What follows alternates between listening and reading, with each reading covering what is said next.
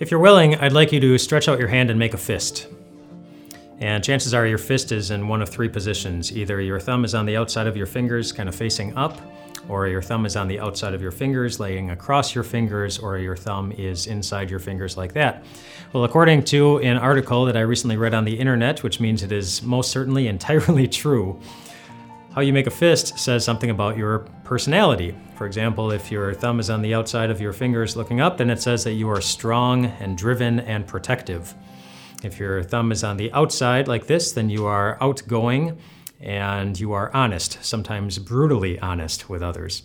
And if your thumb is underneath your fingers like this, then you are kind, you are emotional, and you are introspective. And so there you go. Everything you need to know about yourself just by looking at a fist. And so the next time you go on a first date, you just have them make a fist, and it'll tell you everything you need to know about them, if they're worth marrying or not. But don't you wish it were that easy?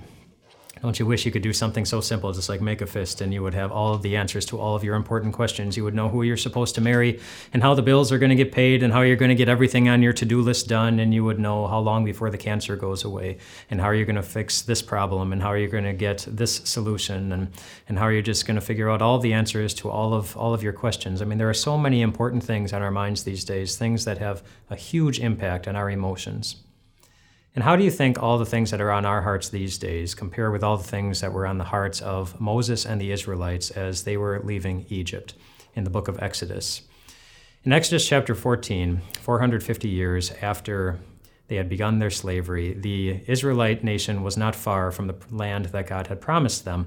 But coming after them were a whole lot of fists that belonged to a lot of Egyptian soldiers who were very determined to show them how they felt about Pharaoh's momentary lapse in judgment for letting them go. But right in front of them was a big body of water that they were not able to get past on their own, and so they didn't see a way forward in life, just like we often don't, when we don't have all the answers to all of our questions. And do you know what Moses did in that situation? He stretched out his hand.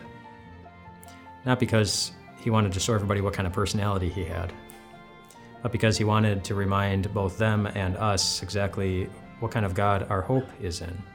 And when the Israelites came to Moses scared because they couldn't see a way forward in life, Moses told them to do something. He said, "You only need to be still." And why did he say that? Because the Lord will fight for you. The Lord was going to give them a way forward. And this week we're going to talk about how the Lord will always do the same thing for you.